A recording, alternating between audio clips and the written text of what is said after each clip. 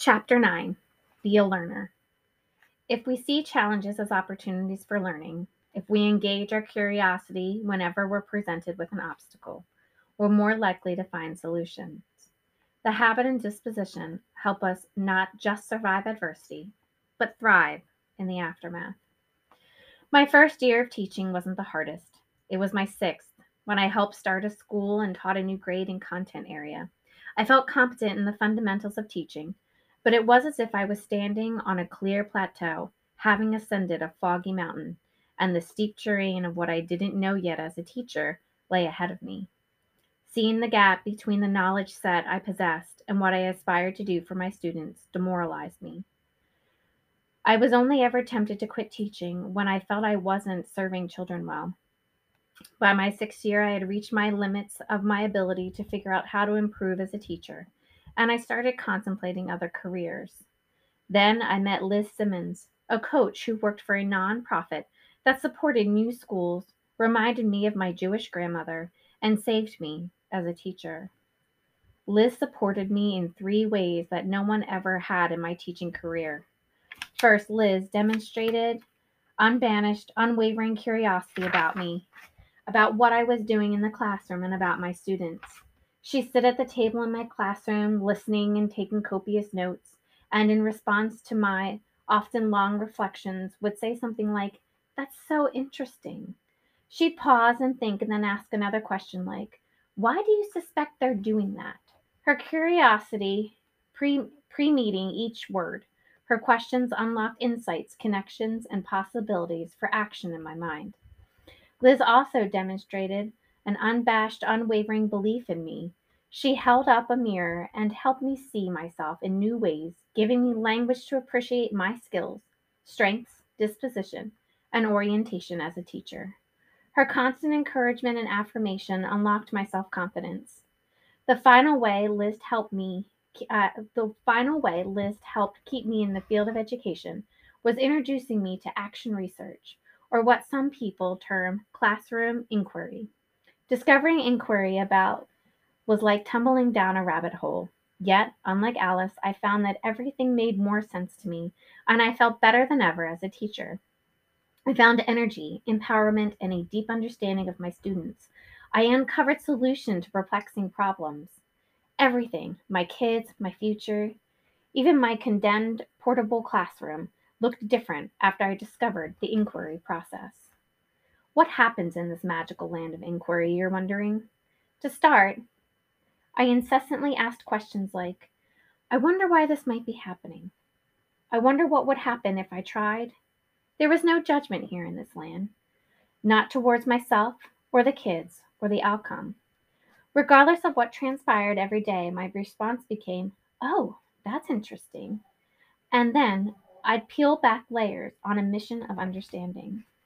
In the inquiry world, I discovered that the answers to vexing problems were often right in front of me, within the little bodies in my room, within my own mind, and with accessible resources. I understood that I was on a quest for answers, but also that once I found an answer, more questions would be uncovered because the quest is eternal.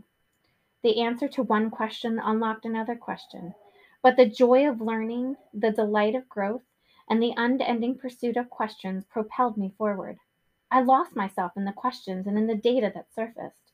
Every day I found myself wondering, what might happen tomorrow if I? And then I jot down my ideas, observation, and especially the insights, because those piled up. And I think, finally, I figured some stuff out. I'm getting better as a teacher. Then I started seeing the data. First, it made a subtle appearance as a shift in my students' attitude, engagement, and effort, which I documented religiously on sticky notes. Lois begged for another 5-minute time of reading. Sandra said she loves books with strong female characters. Then in June, I did a reading assessment and thought, wow, they made a lot of growth this year. And in August, I got the mother of all data sets. I administered the standardized test that previous spring and had said to my kids, I wish you didn't have to take this, but it is important in some ways. Just try your very best. And the data showed that my kids had made several years of reading growth in 1 year. The numbers attracted attention from the district. How did she do that? People asked. Inquiry, I said. The numbers were validating and useful, but what mattered most was that in August, as I returned to start my 7th year of teaching, I felt good. I knew how to continue learning to be a better teacher.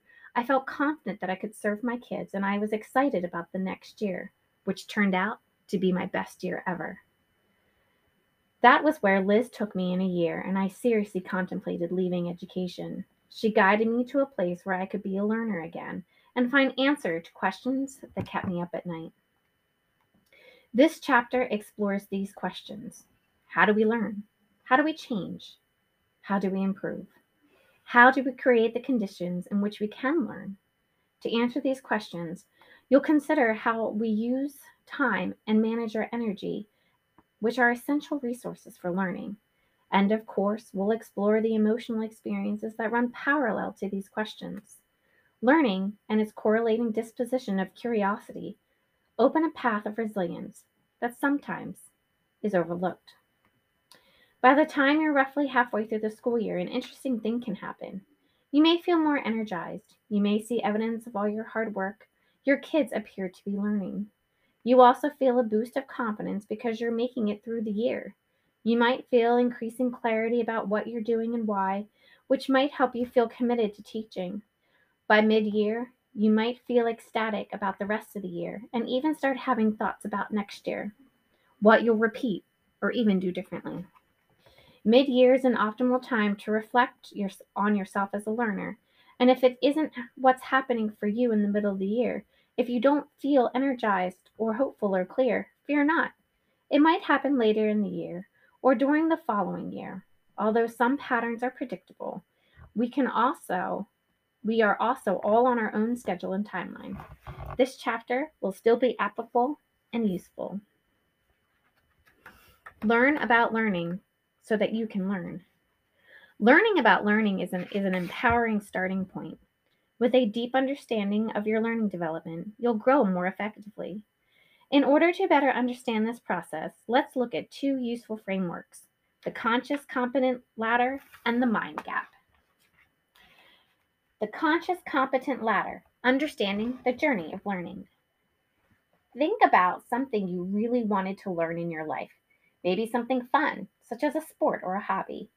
Choose something that you have tackled and in which you've gained some competence. What happened as you started learning it? What was your journey like? Once I wanted to learn to make pottery, so I signed up for a class. I had assumed there was a skill involved, but I had no idea how hard it was to throw a pot.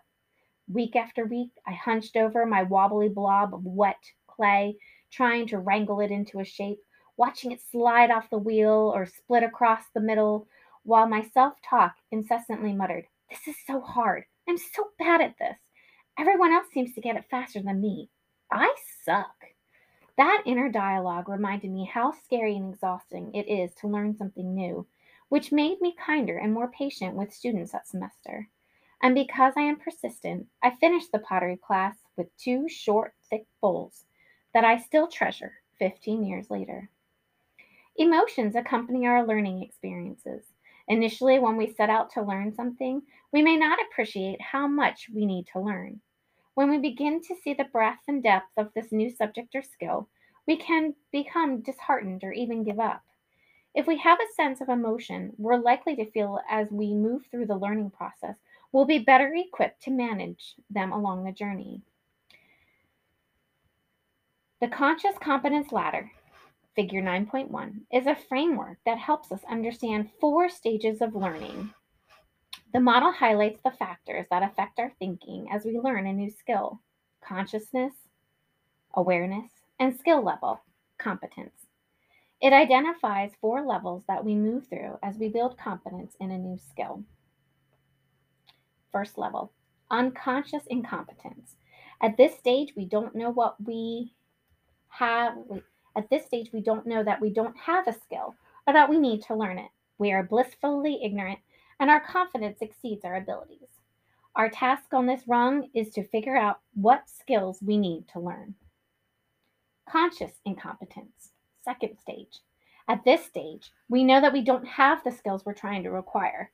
We realize that others are much more competent and that they can easily do things that make us struggle. We can lose confidence at this stage or give up on our learning.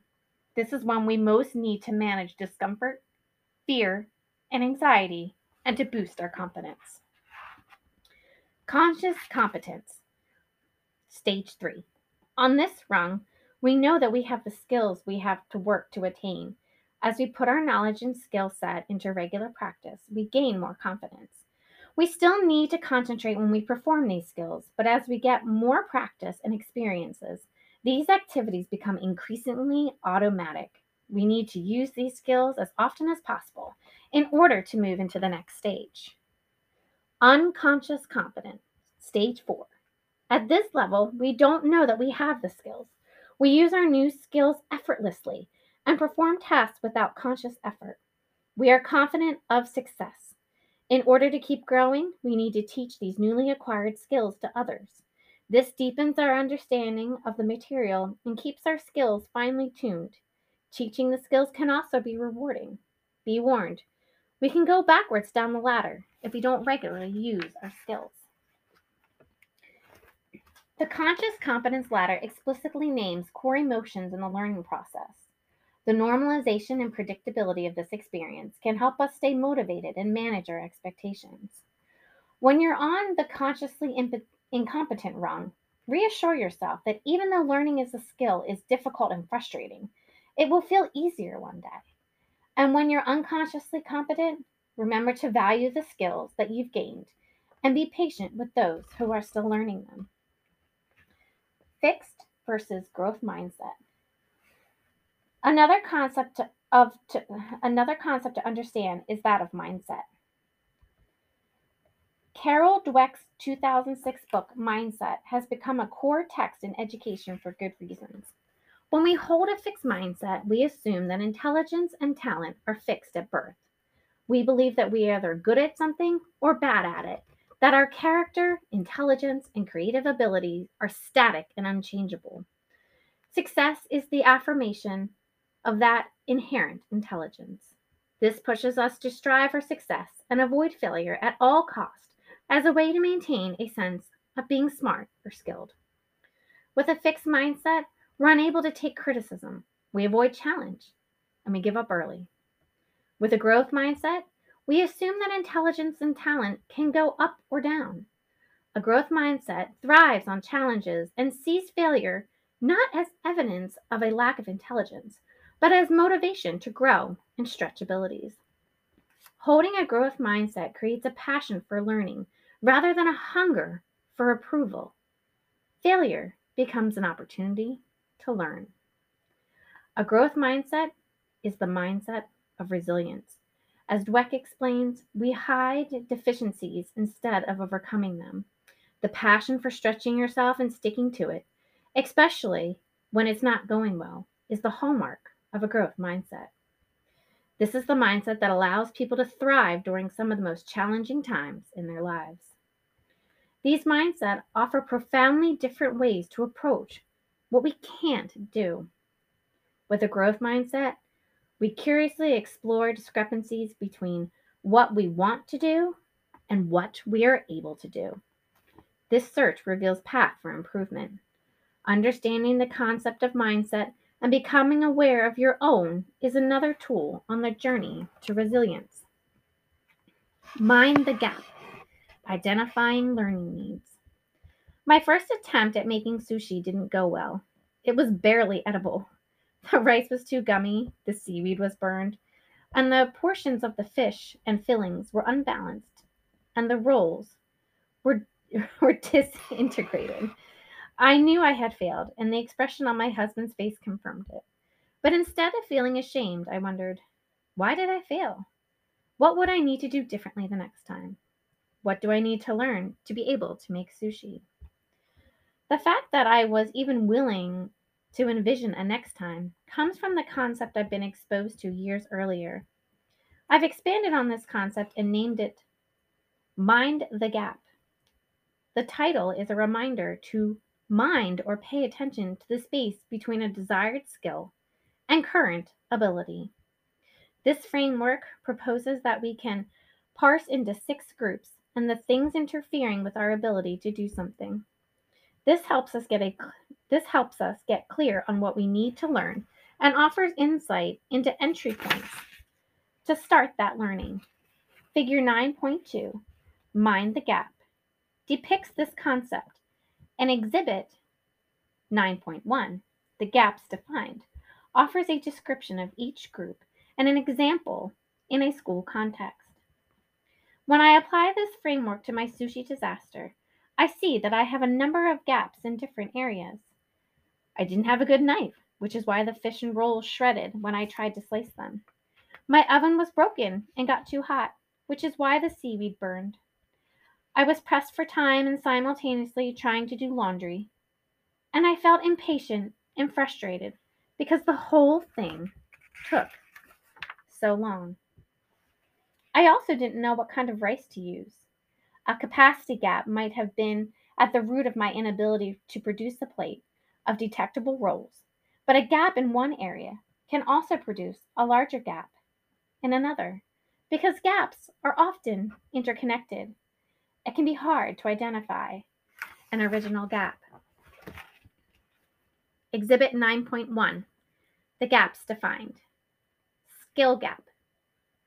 The ability to execute the technical elements of a task can be the application of knowledge. Example, getting the whole class quiet or breaking down the steps to solving complex equation. A knowledge gap, the theoretical or practical understanding of a subject, can also be information. Examples, knowing discussion strategies or knowing grade level standards. A capacity gap, the time and resources to do something, can also be emotional and physical capacity. Example, having time to call students' parents, having books to differentiate learning. A will gap, the desire, intrinsic motivation, passion, or commitment, usually has an emotional tone. Examples, loving the work, wanting to serve the community. A cultural competence gap, the ability to understand, appreciate, and interact with people from cultures or belief systems different from your own. The skill to navigate cross-cultural differences. Example, recognizing assets in students who come from different cultural backgrounds. Validating student backgrounds through the selection of curriculum. And last, the emotional intelligence gap, the ability to be aware of, manage, and express one's emotions, the ability to recognize, empathize with, and manage other people's emotions. For example, the awareness of feeling anxious when an administrator enters the class, the ability to connect with a difficult student. When gaps show up in teaching. Now let's consider this framework in the school context. As I do a quick survey of my gaps as a novice teacher, I conclude the following. Number 1, my ability to teach vocabulary effectively was due to a knowledge gap about best practices. Number 2, my inability to execute smooth routines and procedures was due to a knowledge gap about which routines I needed, and I lacked the skills of organization. Number 3, my inability to have an organized classroom was due to the capacity gap. I just didn't have time. Number 4, my inability to work with a grade level partner teacher was due to an emotional intelligence gap. I didn't know how to manage my impatience with him. Here's another example of applying Mind the Gap in a school context. Deanna was a new teacher I coached who stepped in as a long-term sub when the 8th grade English teacher resigned 3 months into the year. When I observed Deanna in her first week, I was concerned about what I saw. She had poor classroom management. Kids were off task for more time than they were engaged in learning, and she seemed frazzled and nervous. I began intensively coaching her on management, routines, and procedures. However, when I observed her implementing the strategies we discussed, she struggled to execute them. I assumed she needed more modeling, so I demonstrated the strategy in her first period class and then observed her trying to copy what I had done in her second period class. This didn't work either. When we met after school, I asked Deanna what she thought was going on. I just can't talk with as much confidence as you, she said. I know you told me to speak loudly, but it's more than that. I can talk loud, but not with confidence. Ah, I thought, confidence is an emotion. I have been coaching Deanna on her skills, and although she did have skill gaps, other gaps exacerbated that skill gap. Deanna has shown commitment to her class. I was fairly certain she didn't have the will gap. I was also sure that she had the capacity. She only taught 4 periods, which gave her 3 periods of planning, coaching, and observing other teachers. She had all the materials she needed. I knew that Deanna had knowledge gaps, but she was a brand new teacher, so it was inevitable. But what I hadn't thought about was her emotions. Tell me about what you feel when you're teaching. Deanna sighed. Well, I guess this is normal, but most of the time I'm nervous that I'm not doing a good job, that my principal will regret hiring me, and that I'm not really meant for teaching. This is all I've wanted to do since I was in the first grade, and I'm scared that I'll fail. Yes, these are normal feelings, I affirmed. Think about the moment when you opened your classroom door and you're getting kids settled into a warm up activity. How do you feel then? Nervous, Deanna said. I'm afraid they won't stop talking, and that I'll lose control, and that they'll stage a rebellion. She chuckled to herself self consciously. I appreciate your honesty, I said. So, would you say that you experienced some fear? Deanna groaned. Ha! That's so embarrassing. I guess so. That's wrong, isn't it? I shouldn't be afraid of my students. It's honest, I said. What do you think it is about them that makes you afraid? First, they're all taller than me. And I don't understand them sometimes, she said. They're so much louder than the kids I went to school with. They dress so different. They talk different. I wanted to teach in Oakland, but I didn't realize that I'd feel so out of place. The wheels clicked in my mind. Deanna was dealing with a cultural competency gap. Although she was a person of color, as were all of her students, Deanna didn't share the cultural background of her kids, that she had been raised in an upper middle class community by 2 university professors. She didn't know how to interpret the students' verbal or nonverbal cues, which fueled an emotional intelligence gap. I shifted my coaching approach to simultaneously address her cultural competence and give her new skills. While we worked on things like how to give clear instructions and how to interpret eye contact or lack thereof, Deanna's confidence grew. One day, as we talked directly about this, she said, So it's not that I'm a bad teacher. I just have a cultural competency gap. And it's possible that one day I'll feel comfortable and at ease with my kids. Yes, I nodded. That's good news then, she said. And after a while, Deanna did feel comfortable with her kids, and one step at a time over the course of some years, she developed the competencies necessary to be an effective teacher. The hierarchy and interconnectedness of gaps. As I mentioned earlier, gaps are interconnected. When we're struggling to do something, we need to understand the gap size in each domain and then consider whether there's a root cause gap. Sometimes, however, the gaps are interconnected in a way that is not linear. There could be several simultaneous root gaps. This framework isn't a science, it's a tool to provoke insight. In presenting this concept as a pyramid, as in figure 9.2, I'm suggesting a hierarchy. Emotional intelligence and cultural competence are the foundations for all other areas.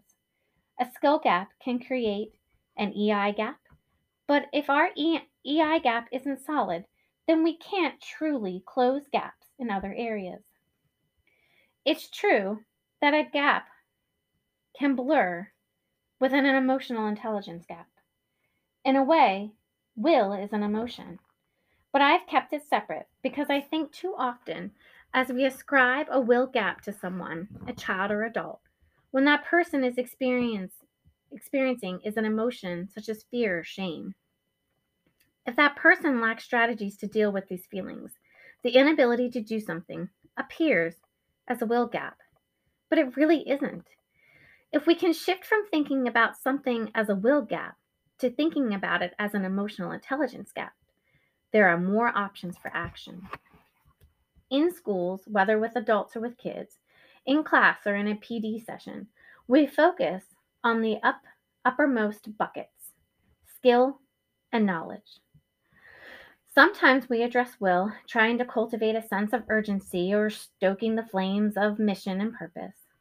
Capacity is also sometimes attended to, but often overlooked, as is evidence anytime district leaders roll out 7 new initiatives in one year and then get frustrated that programs aren't implemented with fidelity when there just isn't the time to do so. The foundational domains, emotional competence and cultural competence, are those must are those most neglected.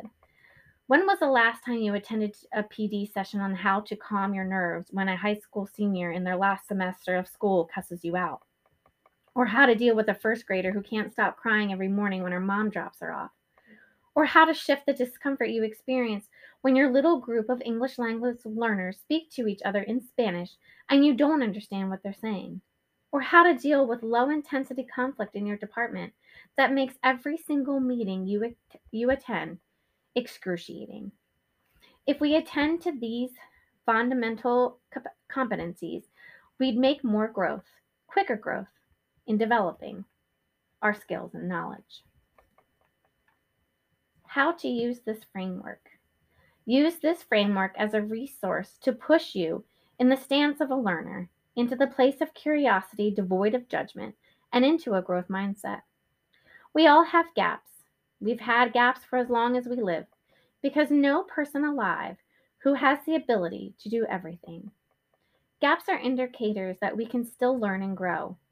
We can learn to delight in our gaps, to see them with joy and clarity.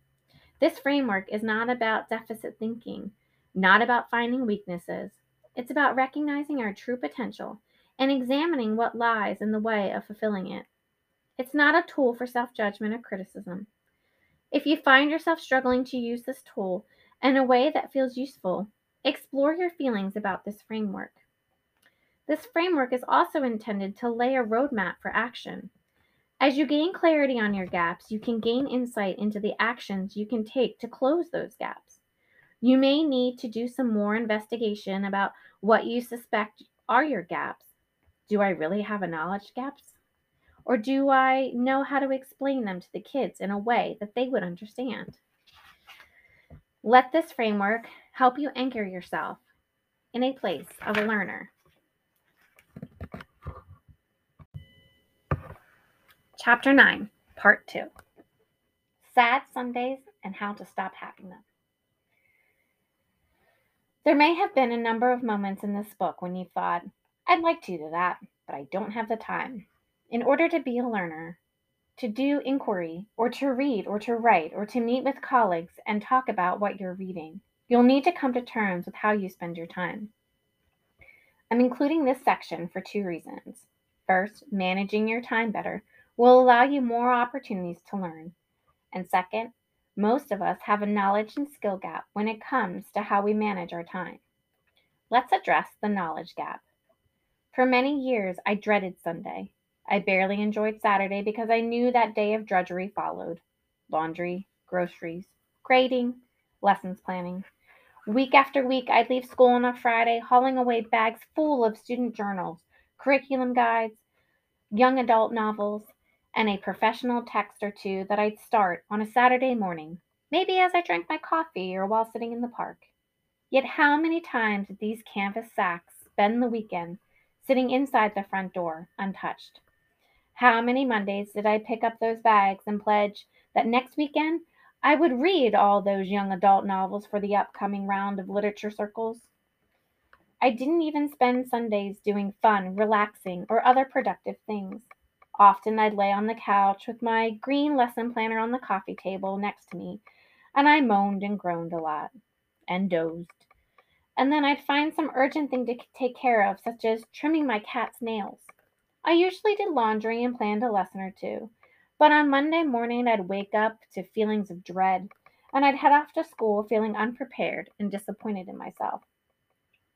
Yet a series of moments over the course of a year or two shifted my weekend and weekday routines. I grew deeply tired of my procrastination and relieved it's like and I grew deeply tired of my procrastination and relived it slightly with small tweaks here or there.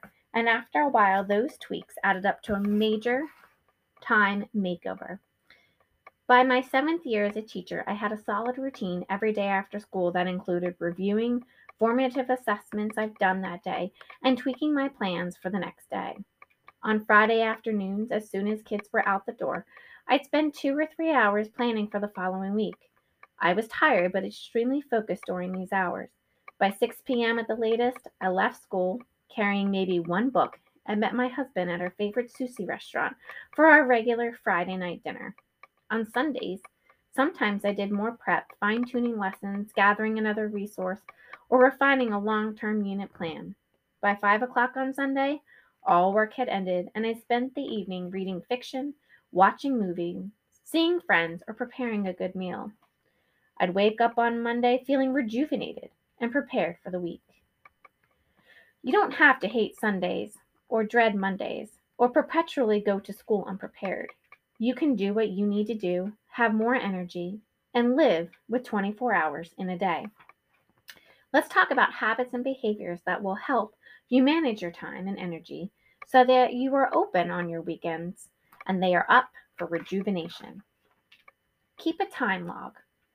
One year, at my principal's urging, I kept a time log.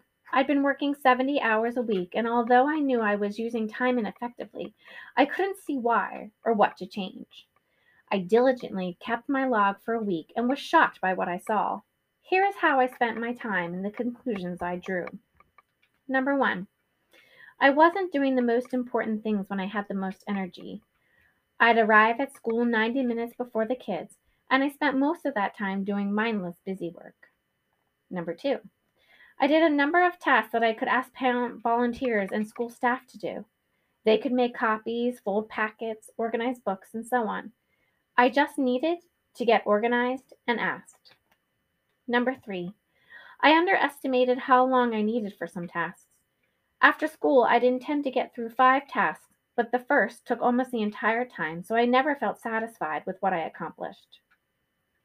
Number four, I didn't prioritize my work and therefore didn't make thoughtful decisions about how to tackle my workload. I gravitated towards doing less meaningful tasks, such as cutting out images for a bulletin board, because I avoided doing things I didn't know how to do, like scoring writing assignments. I was distracted easily because I felt so overwhelmed. Completing this time log was sobering. I felt embarrassed as I talked to my principal about what I had learned, but I got some clarity on how to change my behaviors. If you feel as though you don't have enough time to do what you want to do, the first question you ask is, where is my time actually going? Not where do you think it's going, but actually where it's going. I figured out that you'd need to document how you spend your hours. Write down what you do for every hour of the day for a week. If you don't do this, you won't know which of the following time and energy management suggestions to implement. Manage your time. As a new and novice teacher, I wish I'd had the summary in Exhibit 9.2 and an understanding of those habits. I often thought that I was just a procrastinator or disorganized or slow to get things done. I had spun all kinds of stories about my relationship to time. What I see now, however, is that all I needed was some basic technical tips on managing my time. What follows are time management strategies I found most useful and relevant for educators. Confront the planning fallacy. We have a tendency to underestimate the time it takes to complete a task and to overestimate how much time we have left to finish a task. Let's say it's December 1st and grades are due on December 14th. You have weeks left. You tell yourself, grading won't take me long this year, but you're not accounting for the final projects that you need to assess before you get the grades, or for the hours you'll spend trying to locate that one student's final project, or the time it'll take you to input the grades and deal with the inevitable technical challenges of the grading program. So on the weekend before they're due, you have to spend 26 hours getting them done. A time log helps you figure out how long things actually take as opposed to your optimistic underestimates so that you can make realistic plans.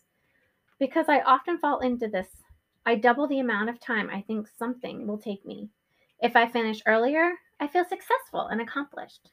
Think you'll need 10 minutes this evening to call a couple of parents and share some good news about their kid? Allocate 20 minutes. Chunk it. Break large projects into small, easier to complete steps so that your mind can focus on one thing at a time. If you struggle with procrastination, this is especially helpful. List each competent of writing report cards, and each time you finish them, check it off and soak in the satisfaction of your accomplishment. Make to-do lists. Make a to-do list, prioritize the items on it, and determine the length of time for each task. Be realistic. Allocate time in your calendar for each item. Obey the calendar. Don't wait for the mood to strike to print out rubrics. Just enter it into your calendar. Thursday, 3:30 to 4, print rubrics. Commit to your calendar. Also schedule time on your calendar for breaks, lunch, and open time to address the things that need to be taken care of.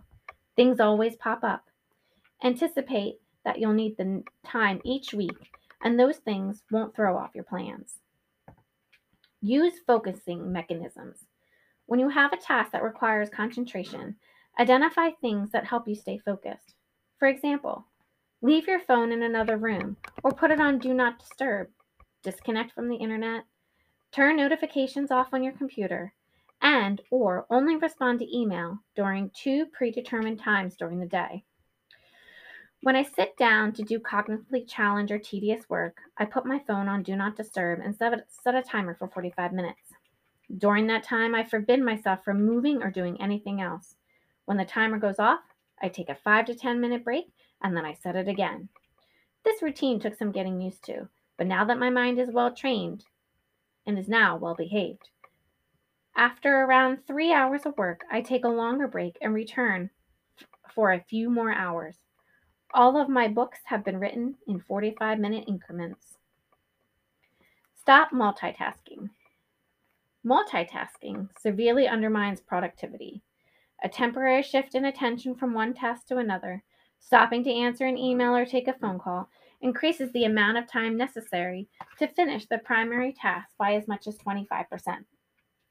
Furthermore, when we respond to an email, check Facebook, or get distracted by another obstacle, we feel an instant hit of gratification. Our brain actually releases dopamine. This may be why, for some, compulsively checking social media or email can feel addictive. Manage your energy. There's a subtle difference between managing time and managing energy. Some productivity experts suggest that our focus should be entirely on managing energy, and the two are interconnected. I found that time management strategies that I had just shared to be helpful. Here are some further strategies that appear to be for time management, but will also help you manage your energy. The first one, pause and renew. Every 90 to 20 minutes, our bodies need a short period of recovery. When you start yawning, feeling restless, or having difficulty concentrating, take a break for a few minutes and disconnect completely. Talk to a colleague about something other than work. Listen to a song that you love. Walk around the yard a couple of times, or up and down a set of stairs. Meditation and deep breathing are also renewal strategies. The length of time is less important than the quality of the activity you engage in, and doing this every 90 to 20 minutes will help you sustain your energy for the day. Get the hardest stuff done first. When you have the option, do the most important and most cognitively demanding work first in the morning. Your brain is the sharpest and most disciplined in the 2 to 4 hours after you wake up. Teachers, I know you don't have a lot of say over your school schedule, but see what happens if you set a goal to get weekend planning and prep done on a Saturday or Sunday morning. It might get done much faster if you save it for Sunday afternoon. Principals, given that you have more flexibility with your schedule, save your email, busy work, calls, and meetings for the afternoon, and do the mentally taxing work in the morning. Enlist company. Just having friends physically nearby can push you towards productivity. Distractible people get more done when there is someone else there, even if that person isn't coaching or assisting them. So when you're facing a task that is dull or difficult, such as organizing your classroom, grading heaps of essays, or inputting data, ask a friend or colleague to keep you company. Celebrate small wins. Acknowledge yourself for the smallest success. Progress is incredibly motivating. As you read through the stacks of student journals, keep the piles of finished journals in front of you as evidence of your success. Every time you finish one, take 10 seconds, close your eyes, and tell yourself what a good job you're doing and how focused you are. This recharges your emotional batteries and makes the next journal easier to pick up. When you acquire time and energy habits, you'll be amazed at how much better you feel physically and emotionally every day. You'll find yourself with more energy to dedicate to the activities I've suggested in this book: self care, reflection, and introspection, involvement in the community, and learning. You'll find that weekends become opportunities for rejuvenation and for building immunity to the stressors of the work week. To cultivate resilience, you need to internalize dozens of behaviors, and sometimes the gap between knowing about these things and doing them is simply one of technical knowledge and skills. Acknowledging context on the conditions for learning. Throughout this chapter, I've encouraged you to take charge of your learning, to close the gaps between what you aspire to do and your current abilities. However, because we don't exist in a vacuum, it's critical to acknowledge the optimal conditions in which we learn. On the time need for learning. It will take you about 10,000 hours to deliberate practice to become a master at something as complex as teaching. If you're wondering how many years it is, it's between 5 to 7 school years. But after grinding away at hours alone won't make you a masterful teacher, because practice alone doesn't make perfect. Practice with feedback, correction, and refinement helps you get better. There's no such thing as perfect. Educators need instructional and leadership coaches because we require these 10,000 hours of practice and feedback. Coaches facilitate practice, create opportunities for feedback, cultivate self reflection, and provide guidance so that we don't keep repeating the same ineffective actions year after year. Although effective, instructional coaching is not the only way to do this. It's a well researched and proven mechanism for teacher improvement. Even beyond the 10,000 hours, coaching is a way for professionals to continue refining their skills. After all, even professional athletes at the top of their game have coaches. Learn from the mistakes of others. You can't live long enough to make them all yourself. Eleanor Roosevelt. What your brain needs. There are some basic biological requirements in order for human brains to maximize learning. Let this note serve as a reminder that your brain needs oxygen, so take a walk around the block, and glucose, and eat a handful of almonds or dried fruit to function optimally and let the learning sink in. Brains also need nutrients, including amino acids. In all that I've learned about nutrition and optimal brain functioning, the role of and the need for amino acids has been the most enlightening. Talk to a nutritionist, or do some online research or chat with a worker at your local health store about supplements, such as 5-HTP, DLPA, and SAMe. Taking the amino acid supplement can do wonders for your emotional concentration, sleep, mood, and more. Of course, I'm not a nutritionist and everyone's different, so do your own research. Your brain might thank you. The need for learning organization. A learning organization is essentially what it sounds like: an organization in which everyone is learning: the teachers, the principals, the counselors, the kids, and so on. Individual teachers reach high level of functioning when they work in extraordinary learning organizations. Schools thrive when they are running as a learning organization. Rate your agreement with the following statements on a scale of 1 to 5, 5 being full of agreement, as they apply to your work environment, and then total your ratings. Number 1, I can disagree with colleagues or supervisors. I can ask any type of question. 1 to 5. I am encouraged to take risks and try new things, and I do so. I can express a divergent opinion with colleagues and supervisors.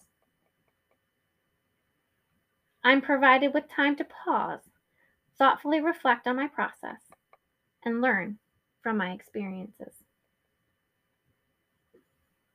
I get feedback on my work from multiple sources. I share what I learn with others and outside my group and organization.